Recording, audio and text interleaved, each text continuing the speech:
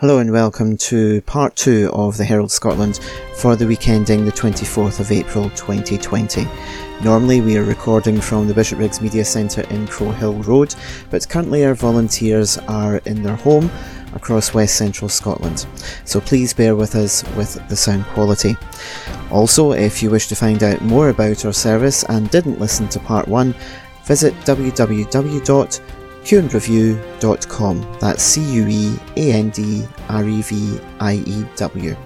Also, you can tweet us at that address or follow our Facebook or Instagram pages. You're listening to the Herald Scotland, recorded Thursday, 23rd of April 2020. Opinion by Alison Rowett, Senior Politics and Features Writer. Blistering start for Starmer at virtual Prime Minister's questions.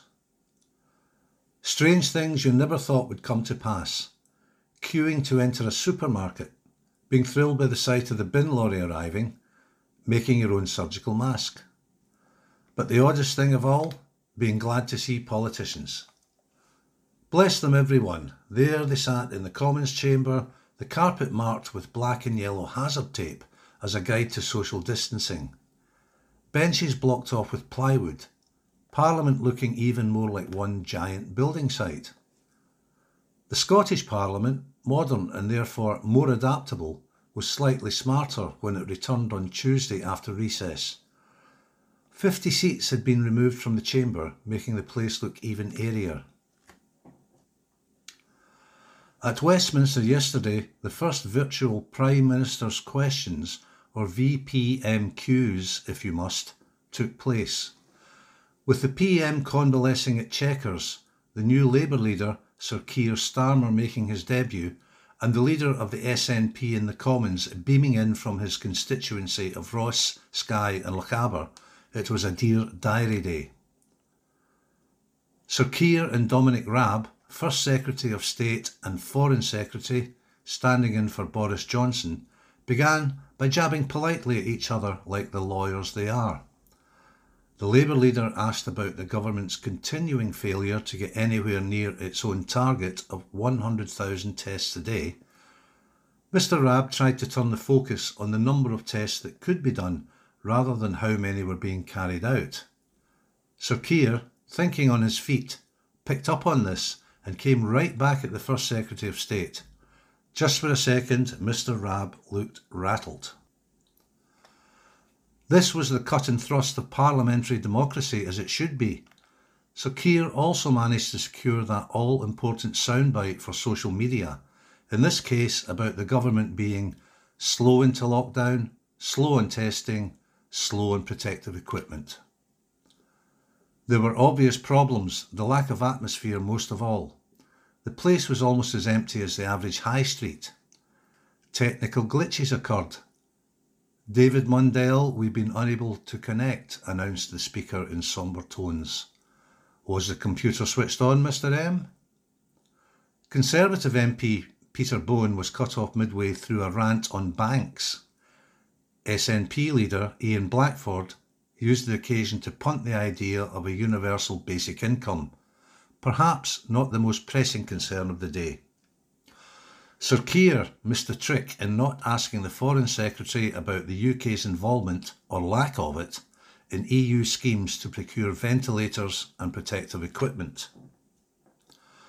It was a Foreign Office official, after all, who told a Commons committee it had been a political decision not to take part, though he later said there had been a misunderstanding. Too messy for Sir Keir to raise? Or did it not fit in with his constructive opposition approach? PMQs were a little rough round the edges then, but it will get better. The crucial thing is that MPs and MSPs are back at work. They have been missed. Recent months have been a stress test for democracy as much as they have been for the operation of the NHS. Cracks have begun to show, and nowhere more so than in holding government to account. But we have the daily 5 p.m. briefings at number 10, do we not? No Scottish 6, but here is your Downing Street 5. To think the British press used to envy their American counterparts and the daily White House briefings on camera. so much more accountability and transparency. If only we could have our very own CJ Craig from the West Wing instead of an anonymous bod who goes by the name of a Downing Street spokesperson. Except it has not worked out like that. The White House pressers are still going strong and in their own way are providing a vital insight into a presidency. Americans are at once enthralled and appalled by their Commander-in-Chief. Back in Downing Street, meanwhile, we continue to slog through the motions of the 5 o'clock briefing. Up pops the Minister of the Day, followed by the experts.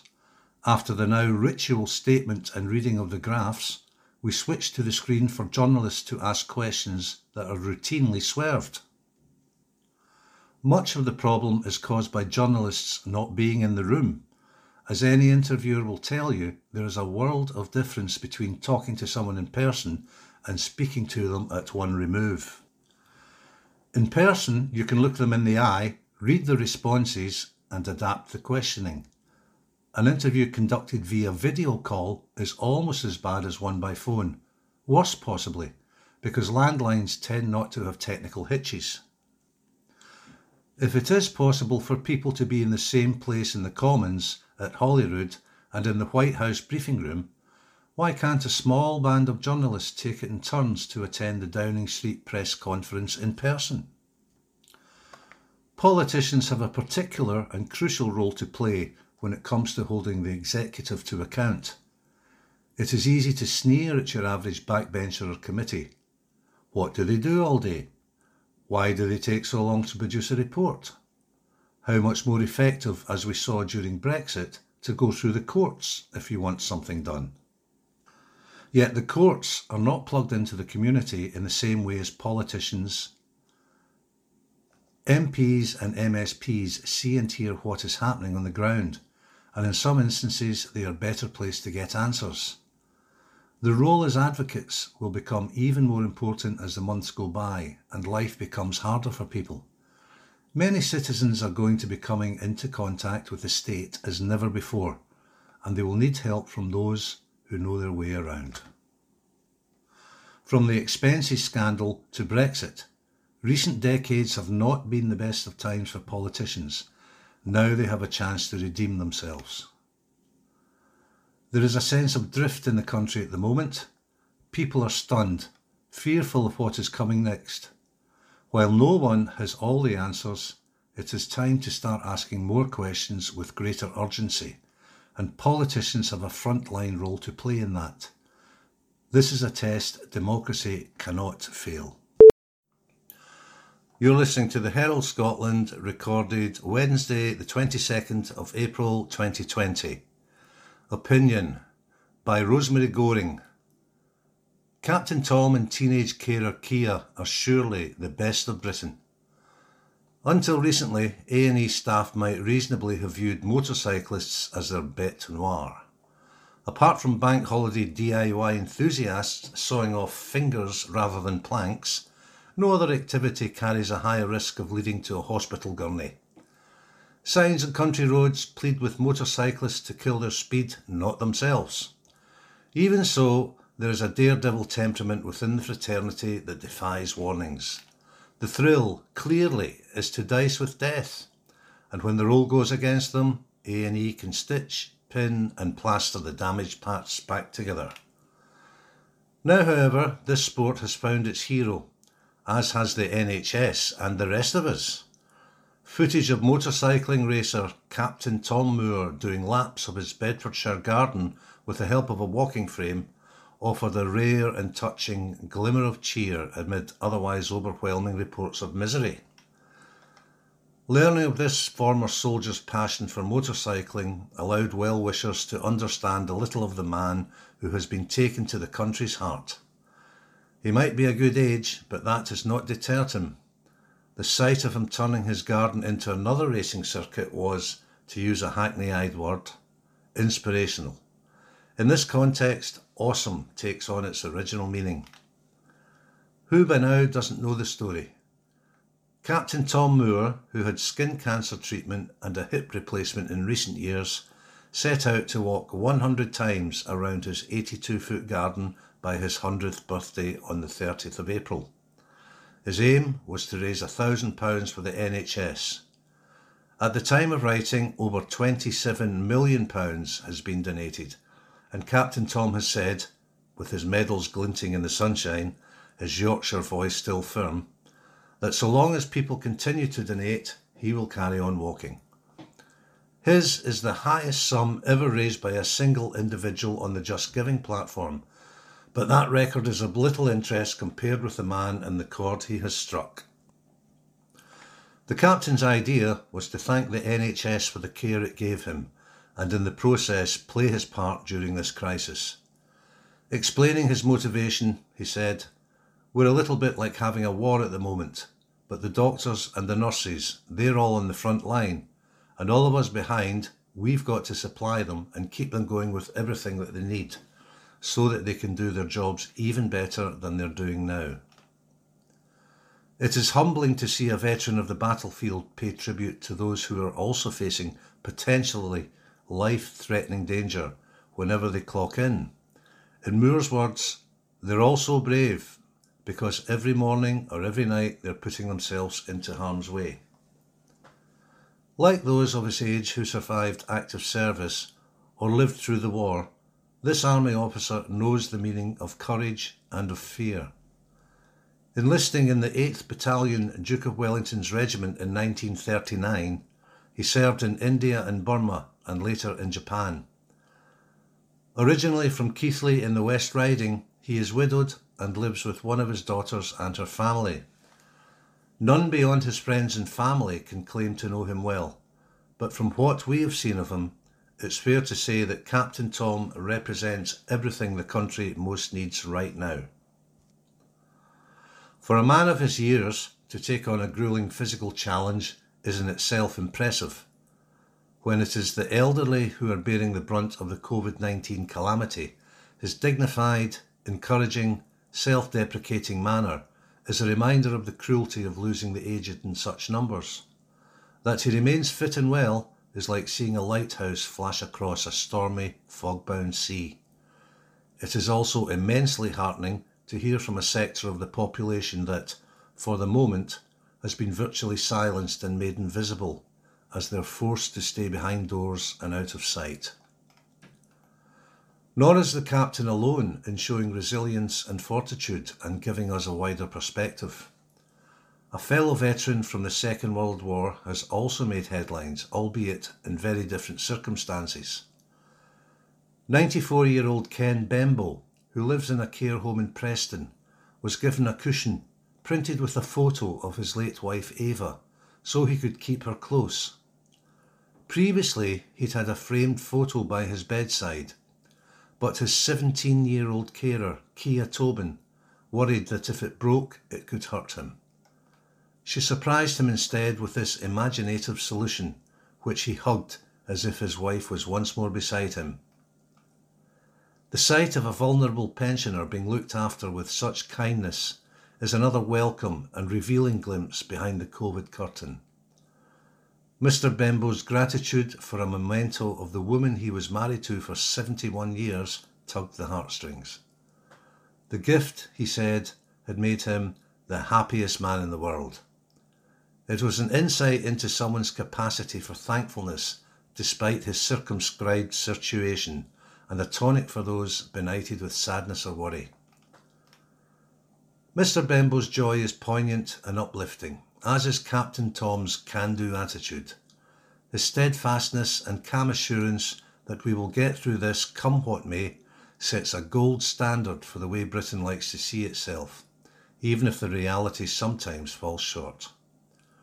Talk of the bulldog spirit has pugnacious overtones. Captain Tom seems to me to embody something gentler and more profound. Not bulldoggedness, but belief. Not blind faith, but optimism, founded on experience. He also has a natural fundraiser's fearlessness, as heard on his charity recording of You'll Never Walk Alone with Michael Boyle and the NHS Voices of Care Choir. A sentimental tearjerker? So what? More than most, Captain Tom will appreciate the need for mascots in dark months like these. It is a role he has almost accidentally taken on as people tune in to hear his grandfatherly advice and his conviction that eventually the sun will shine again. You might say that unusual times produce unlikely role models. In the case of the captain and the care home resident and countless others of their generation with generous, outward-looking hearts, these are individuals who were already heroes. We just hadn't met them.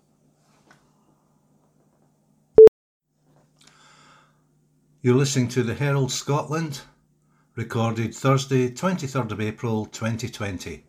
Opinion by Mark Smith, feature writer. Garden centres and DIY shops could reopen right now, so let's do it. There are three types of people in this crisis: shovers, draggers and nudgers. The shovers want to push back against the rules and get back to normal quickly and are willing to take risks to get there. The draggers want to stay indoors until everything is 100% safe.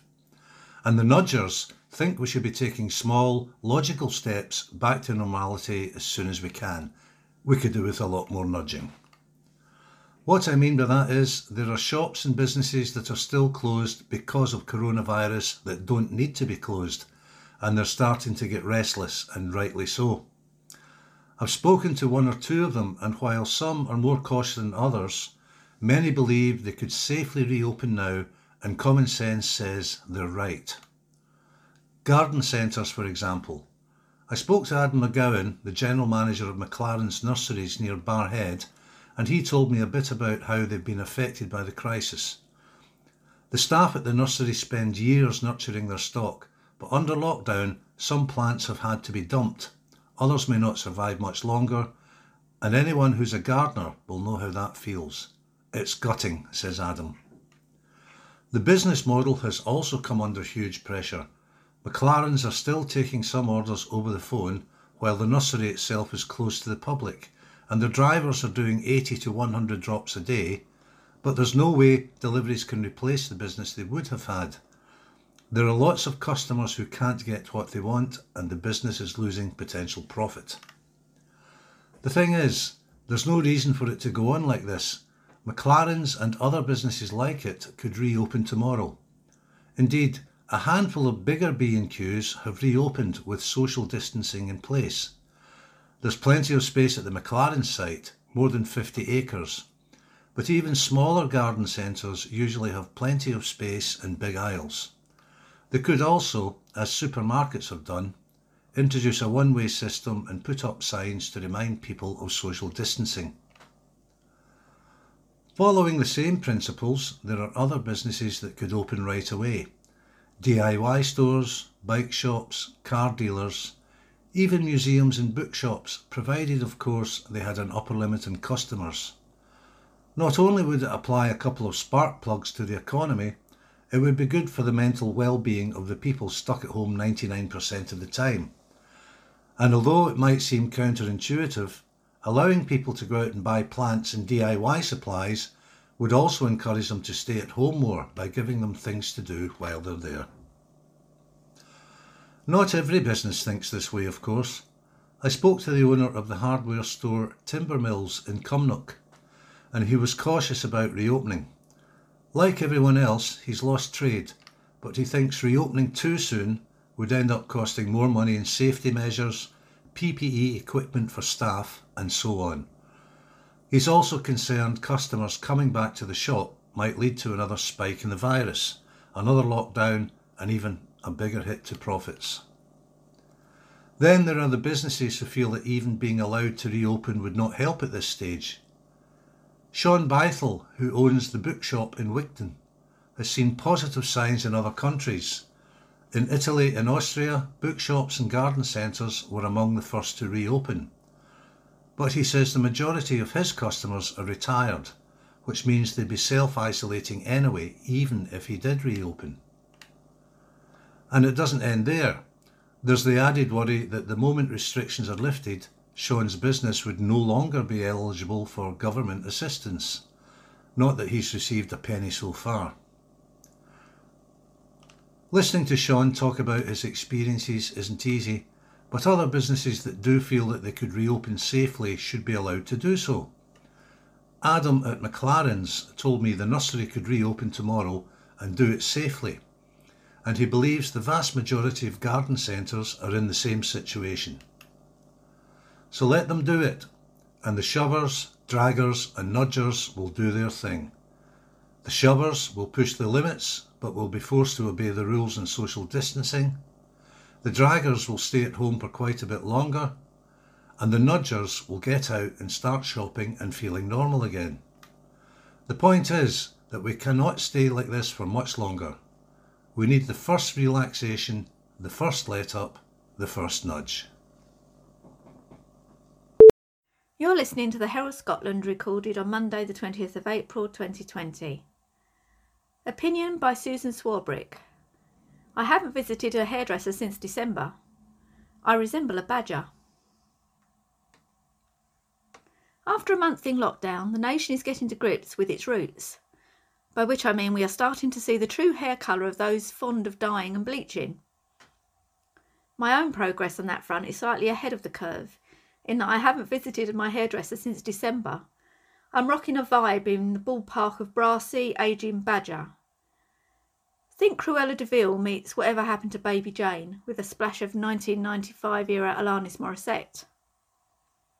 The crux? It's a bit of a shambles, although in the grand scheme of things, this matters not a jot. To be honest, I'm a tad perplexed by the slew of DIY friseurs popping up on social media. Watching someone take a pair of scissors to their own fringe is akin to them sticking their head inside a lion's mouth. It seldom ends well. My hair is a basic dark brown, boringly straight, with what my hairdresser Eileen would call warm undertones. The redhead gene is strong on both sides of the family. As a toddler, I was blonde, became mousy brown as I got older, then progressively darker, coinciding nicely with my first grey hair appearing at the age of 24. I had a hard paper round. Almost 20 years later, there's a lot more grey glinting incongruously among the brown. Eventually, when it's all grey, I'll stop dyeing, but I'm a neat freak and the two-tone look feels messy.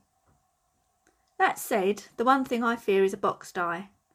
In the wrong hands, it's the equivalent of using a paint roller and tin of emulsion to touch up a Renaissance masterpiece. Just as owning a hammer doesn't make me a joiner, brandishing hairdressing implements does not equate to being Vidal Sassoon.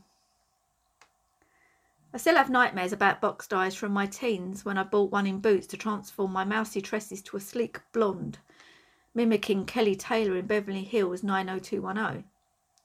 It went badly awry. When I tried to dye it brown again, it turned green. I resembled grot bags of Rod Hull and Emu fame. There's an Instagram hashtag #SaveYourRoots, that is asking people to hold off dyeing their locks during lockdown. It's a message about solidarity rather than vanity. Many hairdressers are self-employed and won't be earning as the government urges us all to stay at home and saves lives. They have bills to pay and food to put on the table. When they're finally able to return to work, we should support them. So whether it's 6 weeks or 6 months or even longer, I'll be saving my roots. Brace yourself, Eileen. This is going to be epic. You're listening to the Herald Scotland. Recorded Monday the 20th of April 2020. Opinion by Gary Scott. I miss the pub, and not just for the drink. Nostalgia is not what it used to be. Once it was fond memories of chopper bicycles and Evel Knievel wind-up toys. For older people, it might have been the Beatles or perhaps rationing. That warm blanket of nostalgia where there's no nasty surprises lurking in the darkness. But now, less than 4 weeks since the coronavirus lockdown squeezed the colour out of life, nostalgia is the simple things that happened last month, like going to work. In my case, in an actual office, not hunched over the dining room table surrounded by the detritus of breakfast. I miss, incredible as it seems, the office, I miss the people. I miss nipping to the shops and not having to allow 20 minutes to stand in the queue outside. I miss the pubs. Ah, pubs. I blame Rag McNeil, our Saturday and Sunday columnist. As we were talking on the telephone, he eschews video calls from Zoom, Teams or Skype, along with most other modern inventions, by the way. He mentioned a visit to the Air de Basser, formerly and slightly less romantically known as the Ardvasser Hotel, near his Sky bungalow. This, I should point out in case the coronavirus cops get overexcited, was BC. That's before coronavirus. As he talked, I was transported to the misty Isle, raising a drink to my lips, the kiss of a fine whisky slushing round my gob. I could almost taste it. Then I thought of a recent visit to the Gate in Glasgow's gritty Gallagate, a night of beer and drams with my oldest friend, days before the pub shut. They were pleasant reveries, but more than that, they reminded me that so many folk rely on the demon drink for jobs.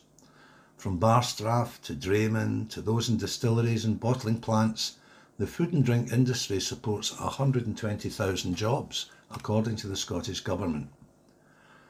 You don't need me to tell you that pubs have an important place in our culture.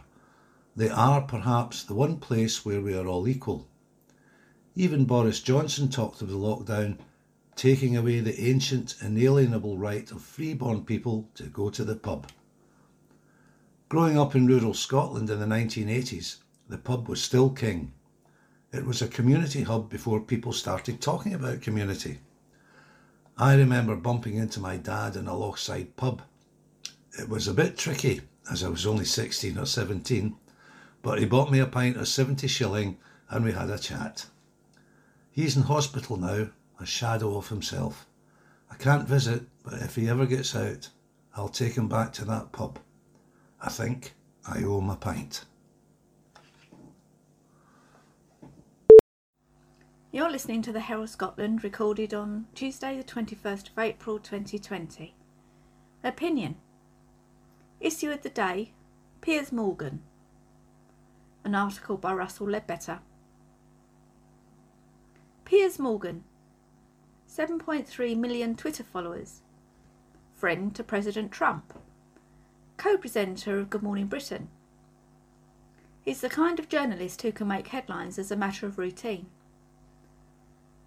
He has now told CNN that Mr. Trump has been failing the American people so far as the coronavirus pandemic is concerned.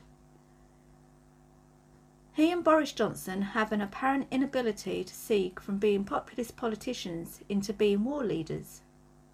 They're still playing the old games of party politics. Could you elaborate on what he said about Donald Trump? With pleasure. I've known him a long time. I consider him to be a friend, but I've been watching these daily briefings with mounting horror, frankly, because this is not what the President should be doing. Ouch. And you won't want me saying this, but I'm going to say it anyway. The President of the United States right now is an incredibly important person in the world, and not least to Americans, who are dying in their tens of thousands from a disease that we don't know much about yet. Take it he didn't stop there. Indeed. Morgan said a leader like Mr. Trump needed to be calm, authoritative, honest and accurate, and empathetic. And on almost every level of that, Donald Trump at the moment is failing the American people. He's turning these briefings into a self-aggrandising, self-justifying, overly defensive, politically partisan, almost like a rally to him. Any truth in what he says? If you've watched any of Mr. Trump's briefings, you'll realise, and this writer hates to say this, but Morgan is on the money. Piers Morgan, remind me. Gossip, showbiz writer at The Sun, edited the News of the World, then the Daily Mirror. Sacked from the latter for publishing pictures of British soldiers apparently abusing Iraqi civilians. Claims grew that the pictures were fake. The Express called the Mirror liars. Morgan's reaction: being called a liar by that lot is like being called a half-wit by the village idiot. In the end he was let go. And then? He'd already done lots of TV, but now he took to it with a vengeance. He was a judge on America's Got Talent and on Britain's Got Talent. He was one of the judges blown away by Susan Boyle's audition of I Have a Dream on Britain's Got Talent. Without a doubt, he told her, that was the biggest surprise I have had in 3 years of this show. Anything else? He presented a show on CNN. He's written a couple of books, The Insider and Don't You Know Who I Am, in both of which he name drops at a furious yet admittedly entertaining pace. Good Morning Britain too, of course, on which he plays the bad cop to Susanna Reid's long-suffering good cop. He positively thrives on controversy, but he's pretty good at it. You're listening to the Herald Scotland, recorded on Monday the 20th of April 2020. News. Issue of the day. The Archers go down memory lane. An article by Maureen Sugden, reporter. It is the world's longest running drama series that enchants listeners with tales from the rural village of Ambridge. Now, The Archers is going down memory lane by re-airing classic episodes from the archives. What's the aim? The producers of the BBC Radio 4 drama say the episode's rebroadcast will feature important moments from the last 2 decades of the programme, giving new listeners new insight or simply offering a chance to reminisce. It comes as, amid the fallout from the pandemic, it is taking longer than expected to produce new episodes. They are usually recorded weeks in advance of broadcast, meaning storylines have so far been unable to reflect the coronavirus crisis. Cut back. Temporary changes mean the show has been cut back to 4 episodes from 6 per week and a shorter weekend omnibus. Meanwhile, voice actors are recording the new episodes from their homes. And so, memory lane comes into play, with 5 archive episodes each week from May the 3rd to May the 24th. Week 1 focuses on key moments in characters' lives, with 4 weddings and a death included. Week 2 will look at moments when characters have had to leave or return to the homes and farms that mean so much to them. And Week 3 is all about annual traditions such as the flower show. The show is a phenomenon. The radio soap was initially billed as an everyday story of rural life when it first took to the air in 1951, and within 5 years was attracting around 20 million listeners. Now, Ambridge is described as a 21st century village with all the pressures of modern rural life. And up to this month, there have been more than 19,200 episodes, making it the longest running drama in the world. With more than 5 million listeners, it is Radio 4's most listened to non-news programme. Famous fans? They include the Duke and Duchess of Rothesay, Stephen Fry, Ewan McGregor and Ian Rankin. Barrett Green?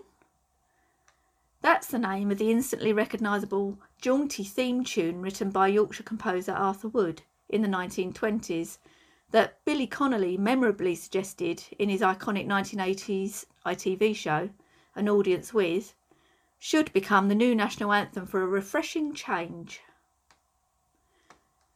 Soothing Sounds.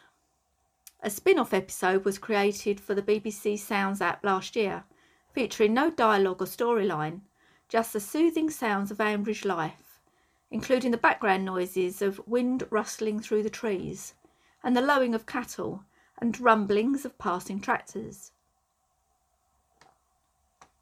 Archer's Secrets?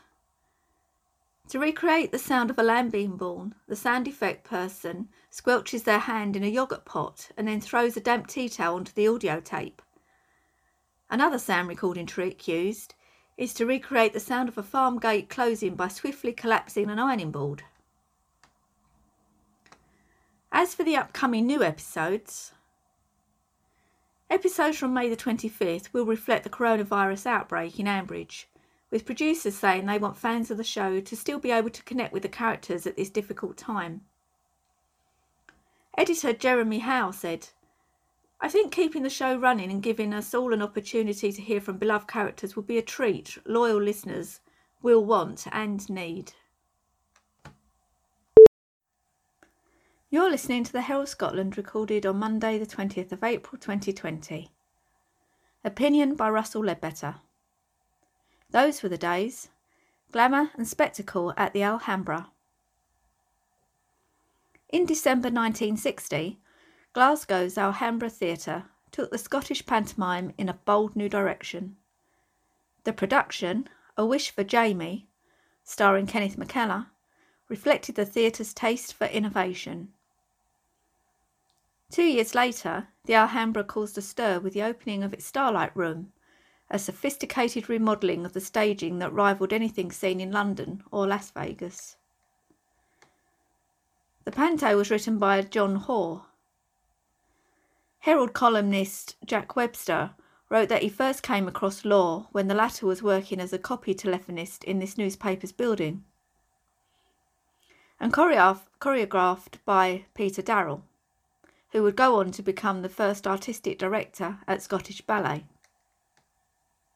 Howard and Wyndham boss Stuart Cruikshank, fulfilling an ambition to stage an all-Scottish panto, tossed a caber through the old weary panto routine and came up with a sparkling production that had the audience erupting in wild applause, wrote the Evening Times reviewer after the first night. A Wish for Jamie has the gloss of a slick review. A Disneyland of nursery rhyme characters for the kids. Scottish spectacle blown up to widescreen size. It's a show that could be subtitled How to Please Everybody. And it's a triumph for Kenneth McKellar, round whom the panto has been built. Playing Jamie, he's hardly ever off the stage and goes through a huge repertoire of Scottish songs. The panto also stars Ricky Fulton, Faye Lenore, Reg Varney and Russell Hunter. There were pipers and drummers too, and at the end of the first half they marched down the aisle. In his history of the Alhambra, author Graham Smith said the debut panto sold out its entire season in a space of 2 weeks. Jamie would run for years too. In May 1962, the entertainer Dickie Henderson sat in the theatre's front stalls, looked around him once again and said, "London Palladium, Prince of Wales Theatre, Las Vegas. I've never seen a setting like this. By George, it's marvellous." Henderson and Glasgow's own Lena Martell were starring in 8:05 at the Starlight Room. The theatre stage had been reimagined at considerable expense. The Alhambra's 78-foot wide stage now cascaded into the auditorium, writes Graham Smith. Britain had never seen anything like it before. The orchestra pit was removed and a glass apron stage with wide stairs lit from below tumbled into the stalls, being met by curved gilded stairs from new stages built in front of the boxes for singers and dancers. The stage was given a glossy non-slip black linoleum finish, polished daily and looking like glass. True to its name, the Starlight Room had no fewer than 5,000 lights. The Herald reviewer noted that Martell sang pleasantly, both alone and with a chorus. You're listening to the Herald Scotland, recorded on Tuesday the 21st of April 2020. Opinion by Russell Ledbetter. Those were the days. Princess Anne in Scotland, 1970 and 1971. The Commonwealth Games that ended in Edinburgh in July 1970 were voted the best yet by athletes, spectators and officials. They had been opened by the Duke of Edinburgh on the 16th of the month. The closing ceremony at Meadowbank was attended by the Queen and Princess Anne. The upbeat approach to the entire event was summed up by one joyous Kenyan athlete who declared, "We have been living like lords for 10 days. The Queen and her daughter watched as Scots runners Ian Stewart and Ian McCafferty came first and second in the 5,000 metres. At the closing ceremony, they were amused by the spectacle before them. Athletes abandoning the traditional march past to dance around the track, stage impromptu wheelbarrow races and throw flowers into the crowd. Afterwards, the Queen and the Princess were driven around the track as the spectators sang, "Will ye no come back again?" 1 year later, Anne was back in Scotland at the opening of the £9 million Erskine Road Bridge over the Clyde. There was a background of reports and rumours of the bomb hoax type, reported the Glasgow Herald, but if the Princess knew about them, she did not show the slightest hint. She stood in an open Land Rover during the journey across the bridge and back by the ferry, waving and smiling to spectators. That same year, 1971, Anne, still only 21, became the first royal to be named Sports Personality of the Year, having won the individual title at the European Eventing Championship at Burghley. Anne, the Princess Royal, turned 70 in August, and Vanity Fair magazine marks the occasion in its latest issue by putting her on the cover under the strapline "Royal Rebel." Inside, the article notes that though her 500-plus annual engagements are rarely covered by the press, she was, until her brother Charles eclipsed her by 15 engagements last year, Britain's most industrial royal. She represents some 300 charities and military organisations on a daily basis. It has often been observed that Anne inherited her father's famously sharp tongue and waspish wit, as Vanity Fair describes it. She once told photographers to naff off when they got under her feet. Yet she is not, despite what is often said about her, standoffish and cold. The Princess Royal is involved with many Scottish organisations, including the Scottish Rugby Union, of which she served as patron for many years. She sent both her children, Peter and Zara, to Gordonston in Elgin, where her father and brother had both been boarders. In the article, incidentally, she mentions her admiration for the lighthouses built in Scotland by Robert Stevenson. How he built those lighthouses is just phenomenal. You're listening to the Herald Scotland, recorded on Wednesday the 22nd of April 2020. Opinion. Those were the days. Roddy Macmillan, The Vital Spark and Beyond. An article by Russell Ledbetter. The great Scottish actor Roddy Macmillan once had a role in a western, Chato's Land, which was filmed in the south of Spain. The film, directed by Michael Winner, starred Charles Bronson and Jack Palance. During the shooting, Macmillan and visiting journalist David Gibson mastered, the latter wrote, "The art of sitting in absolute silence at a roadside cafe just watching the world go by. You can learn a lot just watching, Sonny," Macmillan told him on that first morning. And after that, Gibson added, "We just sat and looked." He was a man who had learned a lot by looking. Gibson recalled the encounter in 1979, when Macmillan passed away, aged just 56, a mere matter of weeks after he had been awarded an OBE in the Queen's birthday honours. Macmillan was best known perhaps for his role as Parahandy in The Vital Spark, but his range extended far and wide. He also played a Chandler-esque Glasgow private eye in The View from Daniel Pike, written by Edward Boyd, as well as Detective Inspector Chock Minty in the series Hazel. He also acted in and wrote for the stage. 2 of his own plays were All in Good Faith and The Bevellers,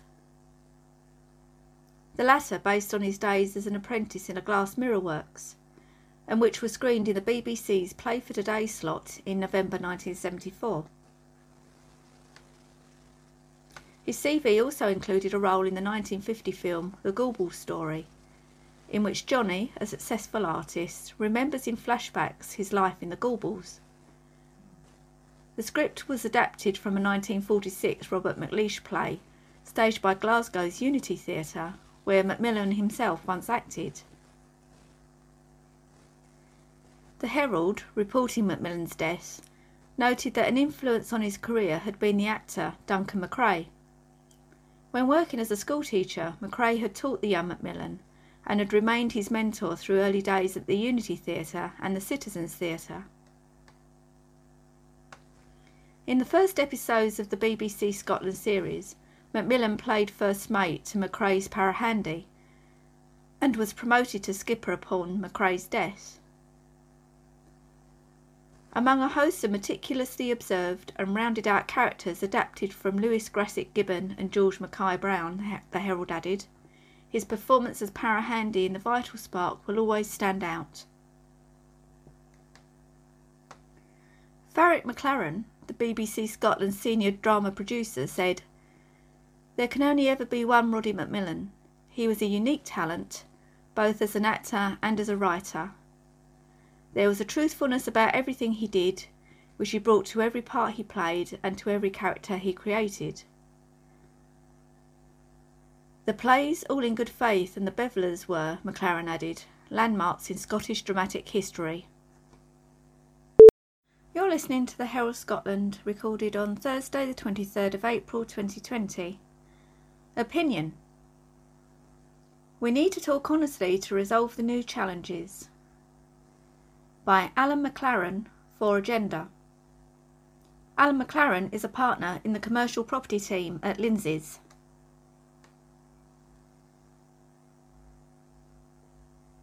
If I could offer just one piece of advice to anyone involved in discussions about how they're affected by consequences of coronavirus, it would be this: be straight with the person on the other side. The need for people to talk has never been greater. Only by working together can we get through the once almost unimaginable problems with which we're now faced. Putting your head in the sand is pointless.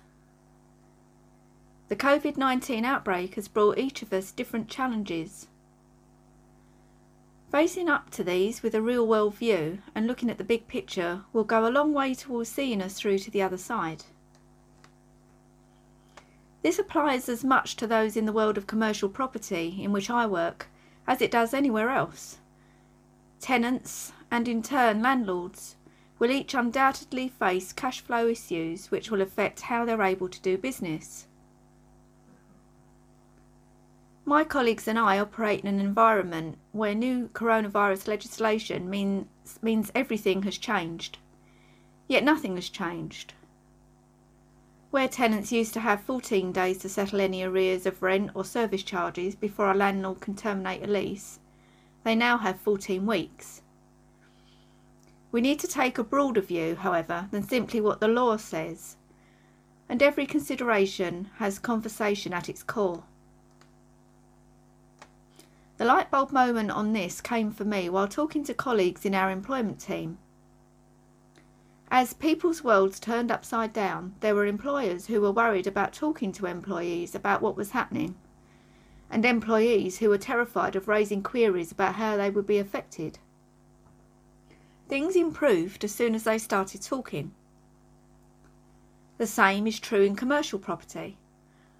From what I am seeing, we have tenants who are waiting to hear from landlords, and landlords who are waiting to hear from tenants. All the while, time is passing and few people are considering what they need to achieve as payment dates approach. Neither landlord or tenants want to end up in a legal dispute because that date is reached and payment's not possible. Nobody wins in that situation. Both sides need honest conversations. If a tenant fears they are going to run into problems paying rent, they need to say sooner rather than later. They're likely to get a more sympathetic ear if they do this rather than just stop payments. My experience is that most landlords are willing to talk. People appreciate being on the front foot. A major consideration for them, however, is if they can't have 12 months' rent in the next year. Could they live with 8 months or 6 months? If you've someone on a 10-year lease, would you rather have 9.5 years' rent than lose an otherwise good tenant? Yet while I would advise landlords not to go in too hard, tenants need to not lay things on with a trowel. That will just sour relationships and store up problems down the line. It all comes back to honesty. It's in everyone's interest to do what we can to ensure the economy emerges from coronavirus as strongly as possible. It's all about people on opposite sides of the seesaw trying to find a balance. That's the same whether you're negotiating property or anything else in life at this time. But nothing can be fixed if people don't talk. Recorded from the Herald, 21st of April 2020. Hibs chief Leanne Dempster warns a meteor is about to hit Scottish football as she pulls out of SPFL's reconstruction task force. Aidan Smith, sportswriter. Leanne Dempster has warned that a meteor is heading for Scottish football and urged the game to get ready for a new normal when the country tries to move on from the deadly coronavirus pandemic. However, the Hibernian chief executive believes there should be no rush towards bringing the curtain down on the current campaign, believing it could be brought to a climax in August before kicking off next season the following month. Dempster has relinquished her place on the SPFL's reconstruction task force to instead play a part in the work to prepare for the resumption of football that has been announced by the joint response group of governing body and the Scottish FA. She is hopeful Scottish football can learn from counterparts in countries such as Germany, where the process of coming out of COVID-19 is further down the line. But vowing to work with Scottish Government on areas such as closed-door games, she acknowledges there is a hard road ahead for clubs as they bid for survival in the face of the financial fallout of the global health emergencies. We are fighting two fights at the minute, she said.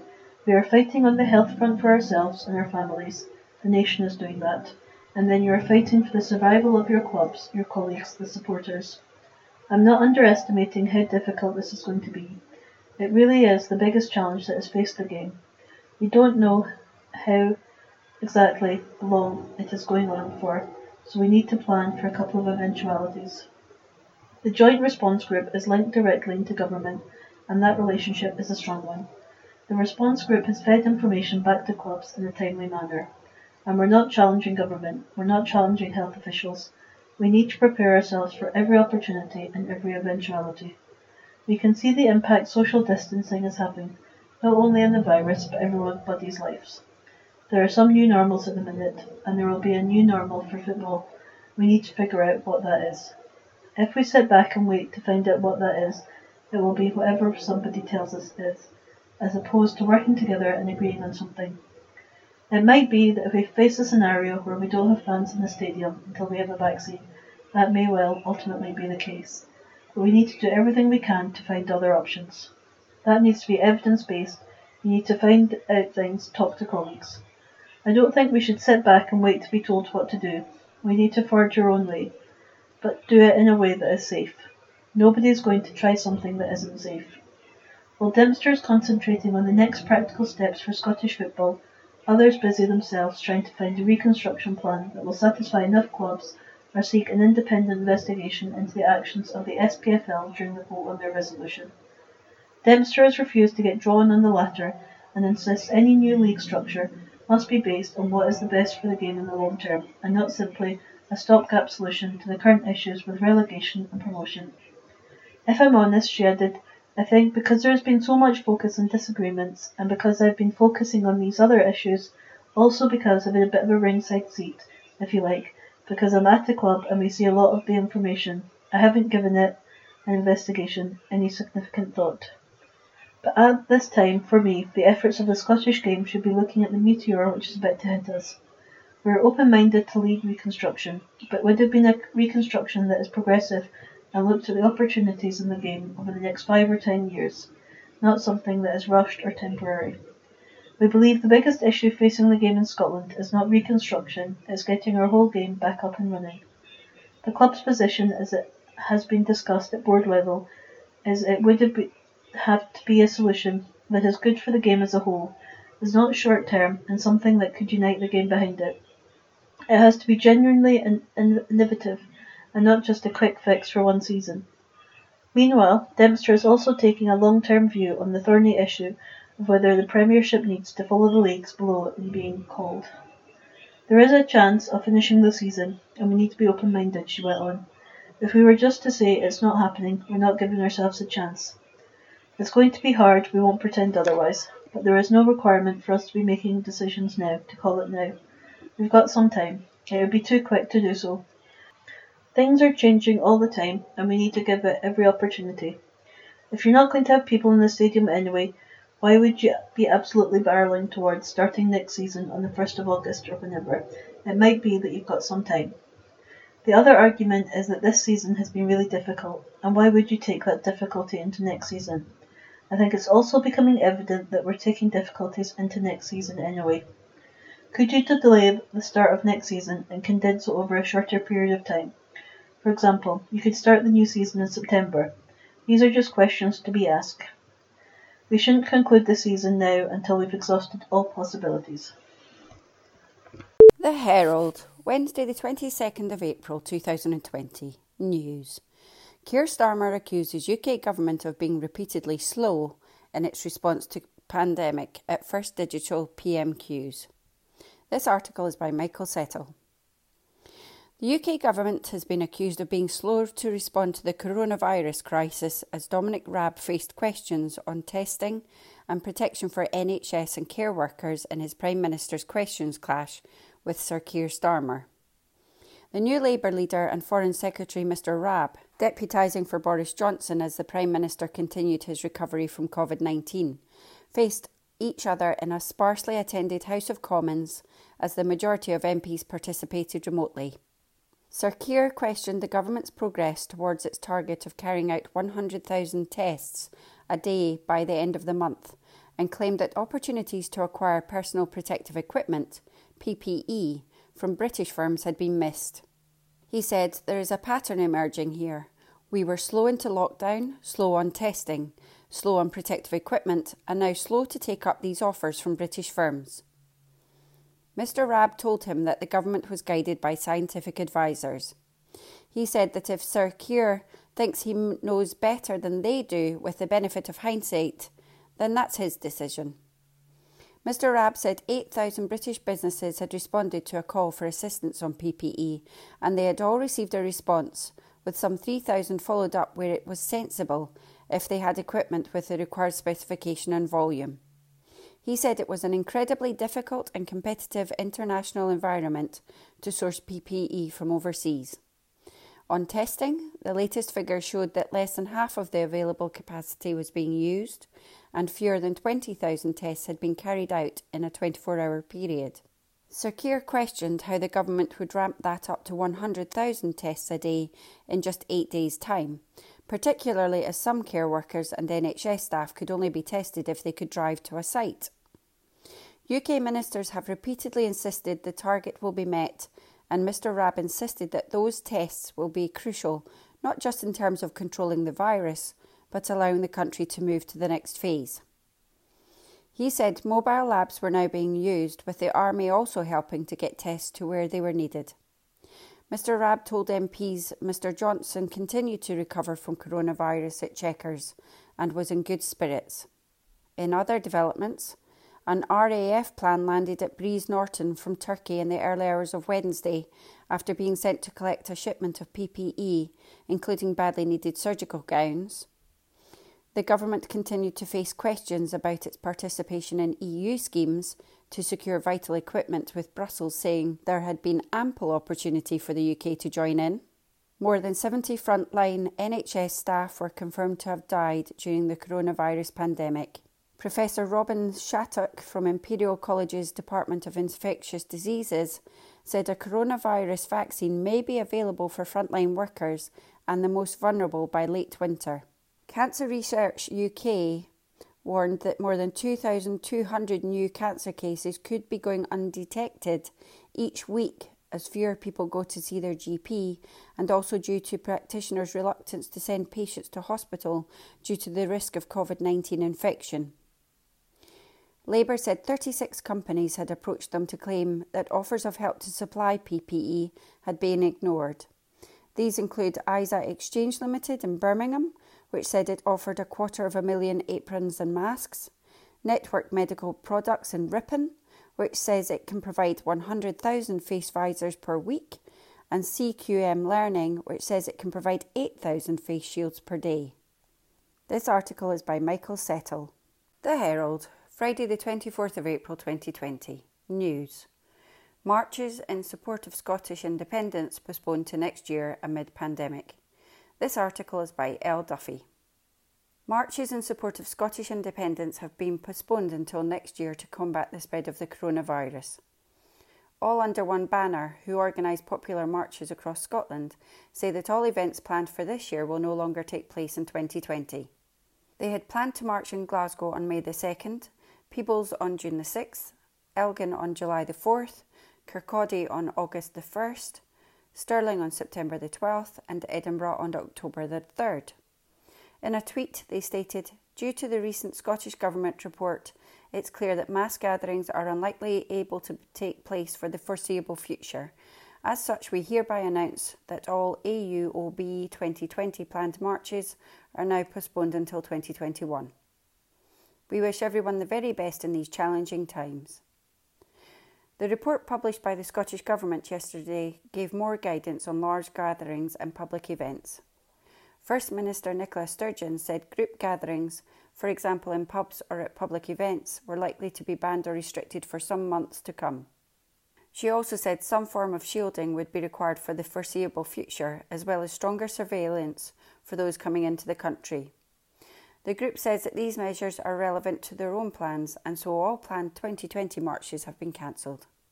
They had previously vowed to hold a massive march in Glasgow once the coronavirus lockdown is over. This article is by L. Duffy. Well, that concludes part 2 of the Herald Scotland for the week ending the 24th of April 2020. Believe it or not, there is now a part 3. Yes, you're getting a part 3 this week. So please go back to Gasbox and listen in.